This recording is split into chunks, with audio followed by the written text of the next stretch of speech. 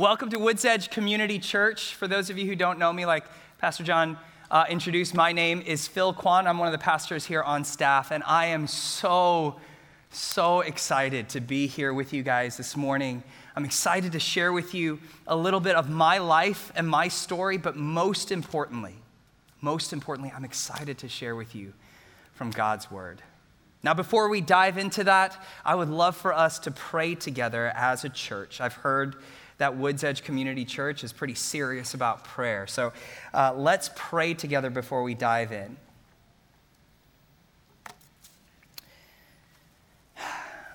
So with our heads bowed and our eyes closed, I want to invite every person in this room to take a moment and rest.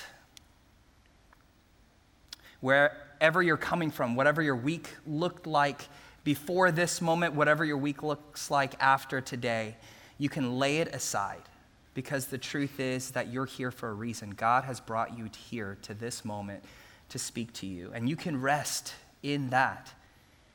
And I want to encourage you, challenge you, if you're up for it, to pray quietly in your own heart and ask God to speak to you today.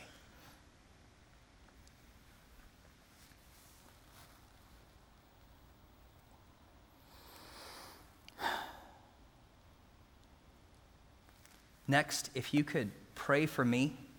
My heart's desire isn't to impress you or to make a good impression, but instead that I would be set aside so that the Word of God could speak to you, that it would impact you and change you. So would you pray for me that God would speak through me and that it would make sense to you?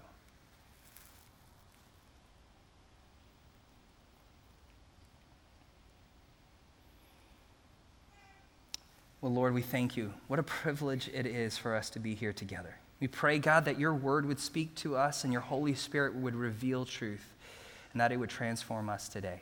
We love you, Lord. In Jesus' name we pray. Amen.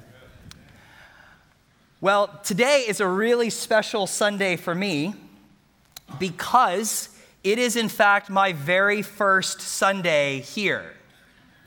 And if you are brand new to Woods Edge, and you don't know where to park, and you don't know where the bathrooms are, then just a word of comfort, even the guy who's preaching today does not know where you should park. I actually spent like 5 minutes driving around wondering if I qualified for first-time visitor parking.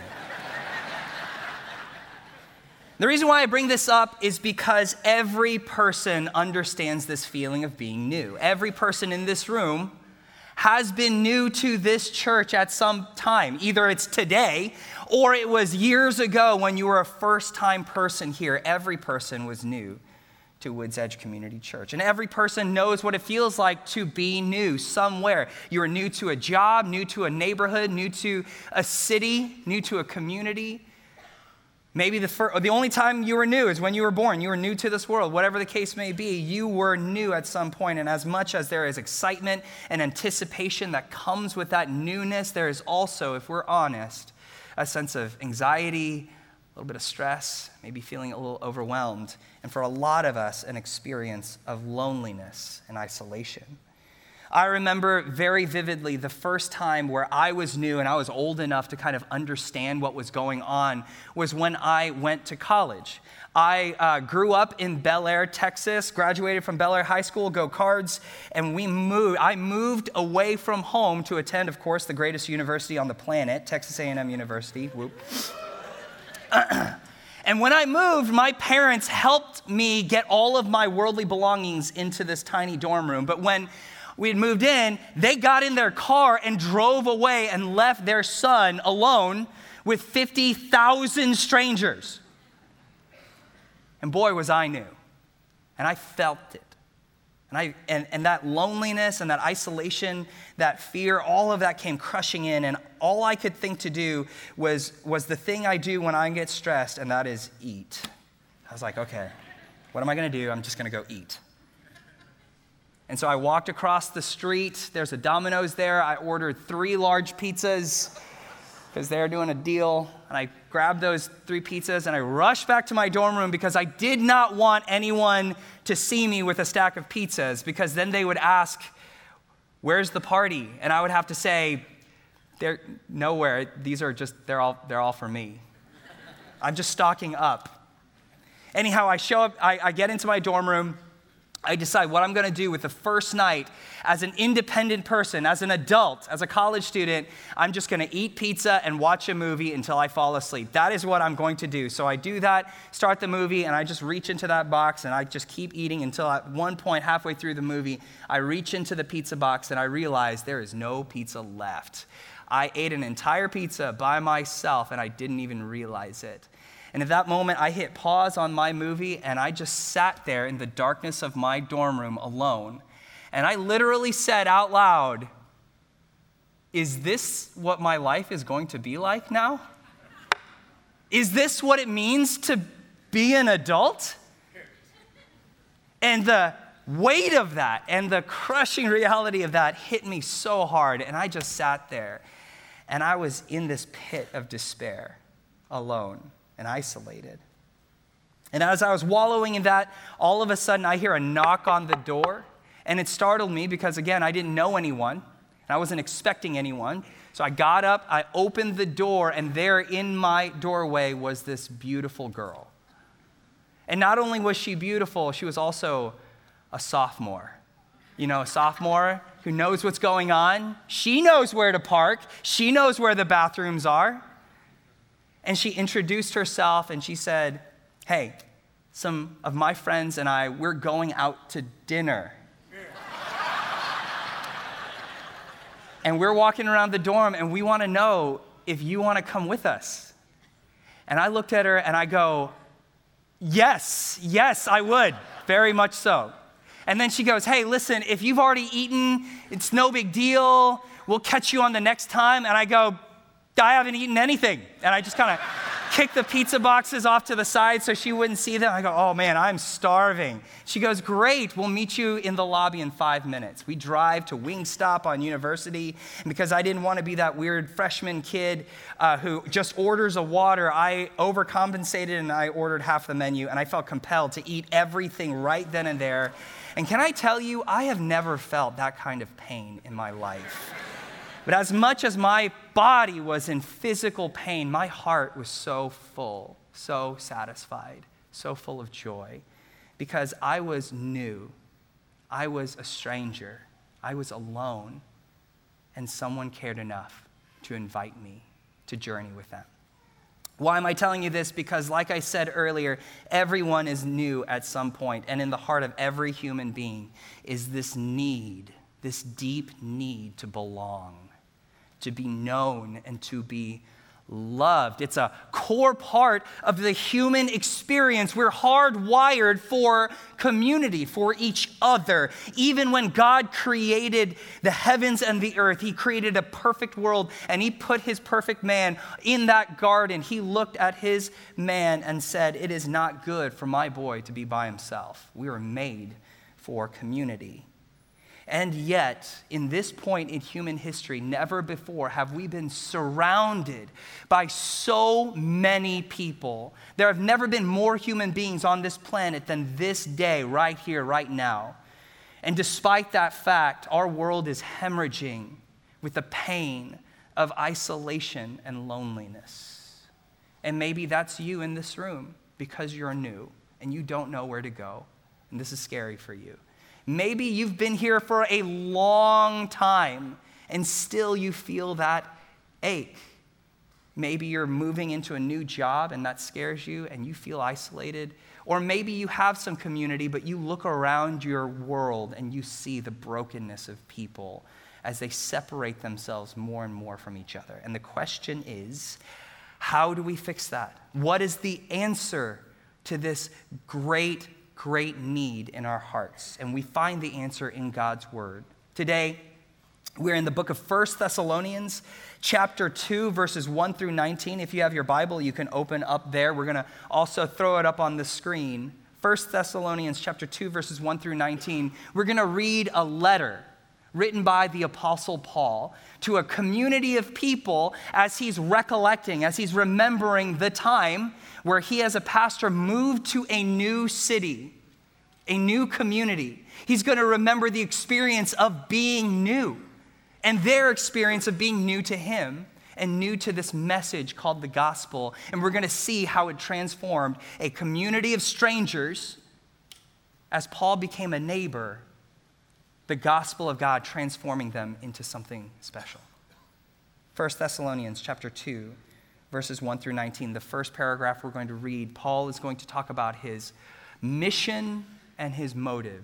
His mission and his motive. We're going to see why he and his team, Timothy and Silas, were there, and then he's going to explain the reason why he was there. Verse 1 starts this way. For you, that is the Thessalonians, yourselves know, brothers, that Paul, Timothy, and Silas, that our coming to you was not in vain. But though we had already suffered and been shamefully treated at Philippi, as you know, we had boldness in our God to declare to you the gospel of God in the midst of much conflict. This was their mission, their desire. The reason why they were there was to proclaim this thing called the gospel of God, the good news of God, the life-changing reality of Jesus Christ. That's why they were there. And then he's going to explain, these are not the reasons we came. Just to clarify, to make sure you remember correctly, we did not come for these reasons. Verse 3, it says, for our appeal does not spring from error or impurity or any attempt to deceive, but just as we have been approved by God to be entrusted with the gospel, so we speak, not to please man, but to please God who tests our hearts. For we never came with words of flattery, as you know, nor with the pretext of greed. God is our witness. Nor did we seek glory from people, whether from you or from others, though we could have made our demands as apostles of Christ. Paul explains that he did not come. He did not move to Thessalonica to pander to a group of people, to gain popularity from them, to make himself feel better, to win some kind of election, or to leverage them and manipulate them for money. Back in those days, speakers would travel through cities, and that's the way they made their living. They made their money, and the better, more motivational they're speaking, the more money they made. And Paul would explain that is not at all why we came. And he's going to explain more of the details of that in the next paragraph. But then Paul explains this is why we came. This is what motivated us. In verse 7, he says, but we were gentle among you, like a nursing mother taking care of her own children, so being affectionately desirous of you, we were ready to share with you not only the gospel of God, but also our own selves. Why? Because you had become very dear to us. Paul says these were not the reasons we came, but instead the reason why we came is because we grew to love you. And the example he uses is the picture of a nursing mother, the tenderness and care of a mother. When I think about a new mother, I think about my own wife, Brandy, the moment where she got to hold our firstborn baby, Samantha, for the very first time. And just seeing the tears of joy welling up in her eyes as she was just overwhelmed by this intense, self-sacrificing love for this little creature. And Paul says, you want to know the kind of heart that we grew to have for you? It's this kind of heart. I love that it says, because we had become very dear to you.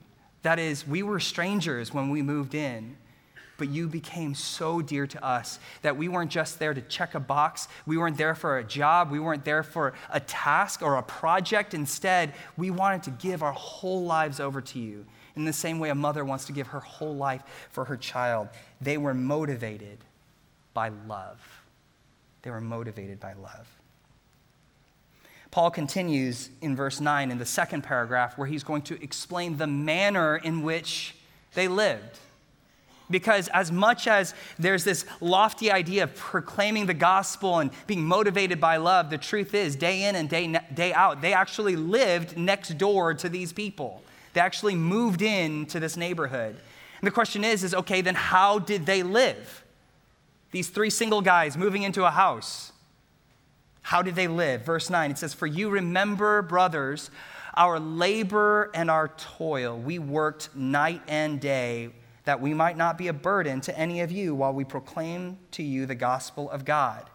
You are witnesses. Remember what you saw of us. And God also, how holy and righteous and blameless was our conduct towards you believers. Paul says, hey, when we moved into your neighborhood, remember the way that we lived. Paul's team lived excellently among their neighbors.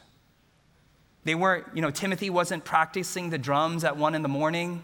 or throwing a big party in the middle of the night. They didn't leave trash in their yard. They mowed their grass. They were good with their HOA. They took the trash out on time, and then they brought it back on time. That was a hard one. You have to bring your trash back on time. They did all of those things. He says that they worked hard so they wouldn't be a burden on the neighborhood. Back then, preachers and teachers, they would get money from their community. And Paul says, we did not want any occasion for anyone to think that we were going to take from you. And so they worked hard so that they wouldn't be a burden on their community. In short, they were good neighbors. They lived excellently. And then in verse 11, he says, for you know how like a father with his children. So in the first paragraph, Paul talks about how he was like a mother with her children. Now in the second paragraph, he's going to say, I was like a father to you.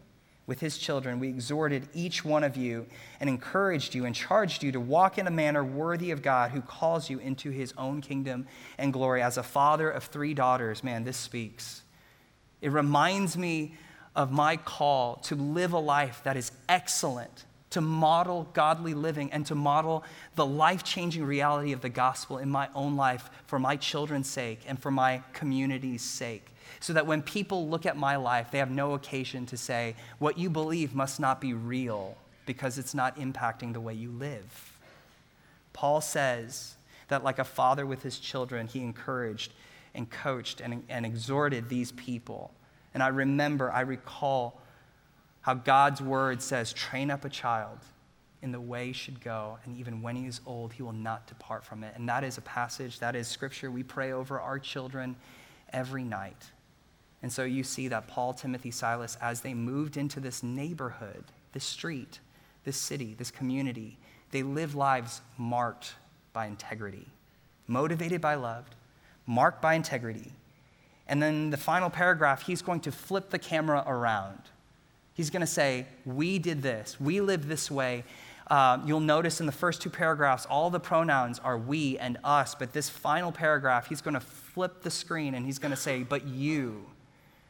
The message that we brought and the way that we lived, the gospel we brought to you, this is the way you received it, the way you were transformed by it, and this is the result. Verse 13, it says, we also thank God constantly for this, that when you received the word of God, which you heard from us, you accepted it, not as the word of men, but as what it really is, the word of God, which is at work in you believers. Paul came to preach the truth of God, the death, burial, and resurrection of Jesus Christ for the forgiveness of sin, the restoration of relationship between sinners and God. That's the message he proclaimed, and the Thessalonians received it as the truth of God. And then in verse 14, he says that your lives were changed by it. For you, brothers, became imitators of the churches of God in Christ Jesus that are in Judea. For you suffered the same things from your own countrymen as they did from the Jews who killed both the Lord Jesus and the prophets and drove us out, and displeased God and opposed all mankind by hindering us from speaking to the Gentiles that they might be saved. So as always to fill up the measure of their sins, but wrath has come upon them at last. He says that you not only changed the way you imitated the churches and the way that you changed the way you lived, he says that this message, this hope that you have in the gospel, it changed the way you engaged with a hostile world. They suffered well. They suffered under persecution for that which they believed and clung to with faith. What was the result? Verse 17, it says, but since we were torn, that's Paul again, Paul, Timothy, and Silas. But since we were torn away from you, brothers, so first paragraph, like a nursing mother. Second paragraph, like a father with his children. And then this final paragraph, he says, but you, brothers, since we were torn away from you, brothers, for a short time, in person, but not in heart. I mean, who writes like that? It is so rich with emotion. You could just imagine Paul writing this with tears rolling down his eyes because he longed so much to be near them, this group of people, again. He says, hey, we might have had to move away. We might have been separated from you physically, but you still owned our hearts. We still wanted so much to be with you. He says, we endeavored the more eagerly and with great desire to see you face to face because we wanted to come to you. I, Paul, again and again. Can you hear how effusive he's being? He just longs to be with people he loves. But Satan hindered us. And then finally in verse 19, he says, what is our hope or joy or crown of boasting before our Lord Jesus at his coming? He says, what is our greatest reward? What is the thing that satisfies us? What's the thing that excites us? What is the thing that we treasure? Is it not you, church? Is it not you? So we see that Paul is just moved by affection for these people, and the community at Thessalonica is moved by affection for the Lord to live differently. God transformed this city. I remember when Brandy and I moved into our house. We bought our first house in Austin 5 years ago, and this passage was the thing that we desired to see on our street. We prayed this over our street, and over time we got to meet our neighbors to our left and to our right across the street, catty corner from us, invited them over to barbecues, to Bible clubs in the summer, and all these kinds of things. And there was one family in particular, Andrew and Erica, that lived just catty corner to the right of us. Not believers, they didn't go to church, they didn't do any of those kinds of things, but God put a great burden and love for them in our hearts. And there was this one time that Brandy had spent the entire day with Erica, and in the afternoon she rushed home, and she was all excited. I said, Brandy, what's going on? And she said, Phil, Andrew and Erica, they're having a baby. They're pregnant. And I go, wow, that's amazing. And she goes, no, you don't understand. We're the first people they told. They wanted us to be the first people to find out that they were having a baby. And if any of you guys have kids, you know how big of a deal that is to be the first people to know. And I go, wow, that's amazing that God would bring our families that close to each other. Wow, that's amazing. She goes, Phil, it is amazing. Isn't that amazing? And then she looked at me and she goes, we need to have a baby right now.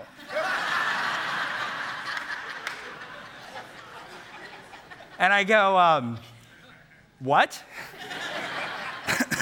She goes, no, seriously, we need to get pregnant right now, because then Erica and I will be pregnant together, and we'll have morning sickness together, and we'll do gender reveals together, and our babies will be born right at the same time, and they'll get to grow up together, and Phil, Erica, and I will get to be like sisters, and we'll raise our children together, and God's going to knit our families closer and closer together so that we can reach them with the gospel. And I go, honey, is that okay? Is that allowed? Is that a legitimate reason to have children? How powerful is that? How powerful is that kind of love? Incidentally, we did end up getting pregnant the next month. So Evan and Jojo, they kind of grew up together. And Brandy and Erica, sure enough, they spent so much time together. This is a powerful thing, to be moved so much by love for people because God loves your neighbor. What does this mean for us as Woods Edge Church? Two things to two groups of people. First, if you're not a Christian in this room, you wouldn't say that you are, you don't believe any of this stuff, you're just here as a favor to a friend, or maybe you were tricked into coming here because someone said there would be free coffee. I actually don't know if we have coffee, I'm not sure, but if that's you, you wouldn't say that you're a Christian. Let me tell you this. You read this and you're like, wow, I need that. The world needs this. And understand this, the power that transforms a collective of strangers and neighbors and transforms them into family.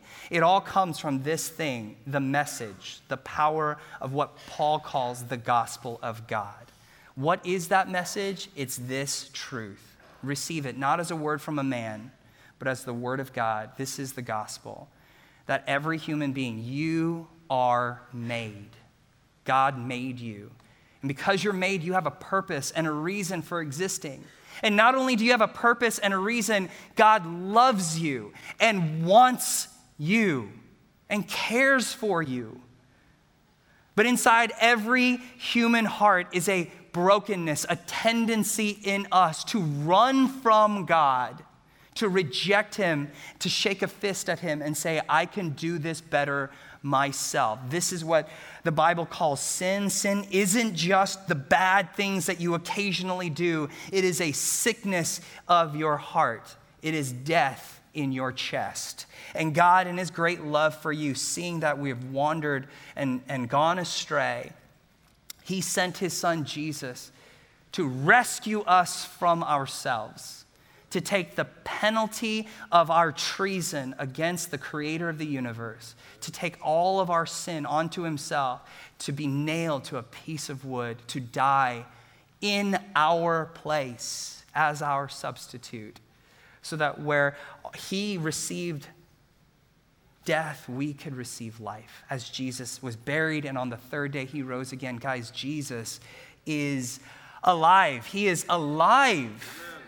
And so to anyone who would receive him, we can have that life. And God is inviting us not to be just friends, not to be just neighbors, but to be his family. In John chapter 1, verse 14, the Bible says, the Word of God, that is Jesus Christ, became flesh, fully God, fully man. The Word of God became flesh, and what? He dwelt among us. That word dwelt is a word for tabernacle. It's just a fancy word for pitched his tent. Jesus pitched his tent to live among us. Jesus Christ, God became your neighbor. When we were strangers, he moved in. Not just so that he could be a neighbor, but so that through his death, burial, and resurrection, he can transform neighbors into family. And if that's you, if you need that, I want to invite you to receive it. It says to anyone who would receive him, to those who believe in his name, God would give them the right to be called what? Sons and daughters. How great is the love the Father has lavished upon us that we should be called sons and daughters of God, for that is who we are. Receive this adoption. For those of us who are Christians, the question is are you growing in love for your neighbors? And if the first question that pops into your mind is, who is my neighbor? Then you're asking the wrong question.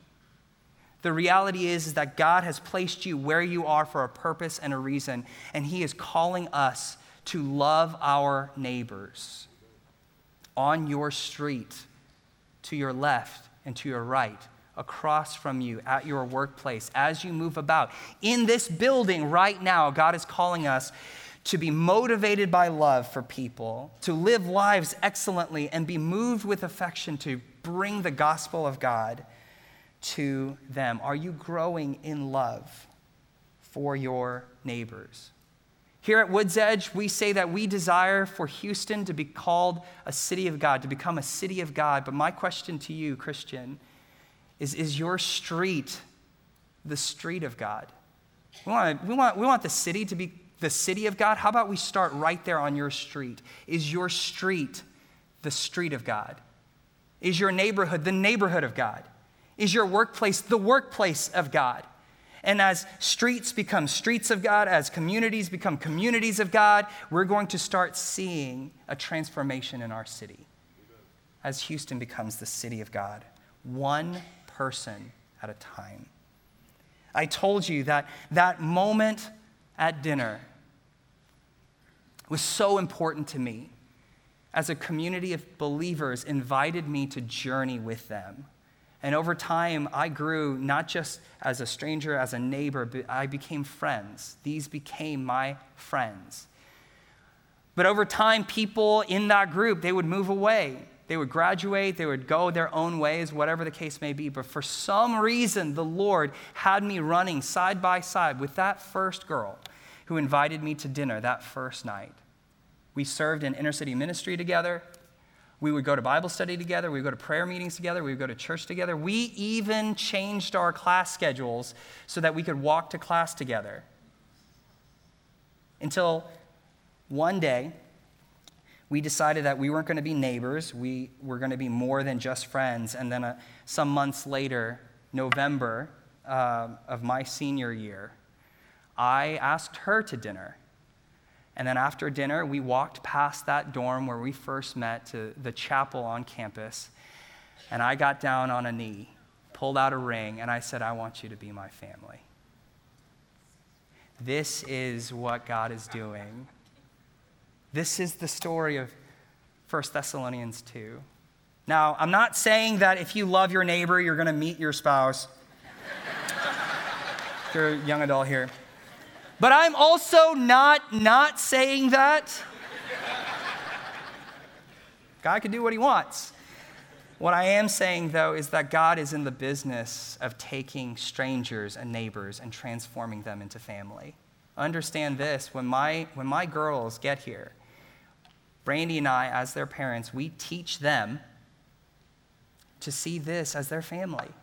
And so if you're a sister here in Christ, my kids will not call you Mrs. So-and-so. Instead, the Korean word for aunt is imo, so they're going to call you imo. That's what they know to do. They know to call you imo. If you're a brother in Christ in this room, my kids know to call you uncle because the Korean word for uncle is too hard. And listen, they're only half Korean, so we're going to go 50-50. They know that this is not just a club or a group. This is family. And God is inviting us to be family and to invite those who are far from God to be family with us as we love Jesus, journey together, and bring hope to this world. Let's pray together. Father, we praise you and thank you. You are so good. You're so good to us. That while we were sinners, stuck in our death, you didn't just leave us there. And you didn't just bring us along as servants. But instead, you call us children. How great is your love that you lavish upon us, that we get to be your kids. And how great is your love that instead of just being satisfied there, you're inviting us to be a part of what you're doing, inviting those who are far, bringing them near, being a neighbor, and being transformed together as the family of God by your gospel. I pray, God, that Woods Edge Community Church would be family for me, for my wife, for my precious daughters, that this would be family for us, and that we would see you transform this city and this world through us. In Jesus' name, amen.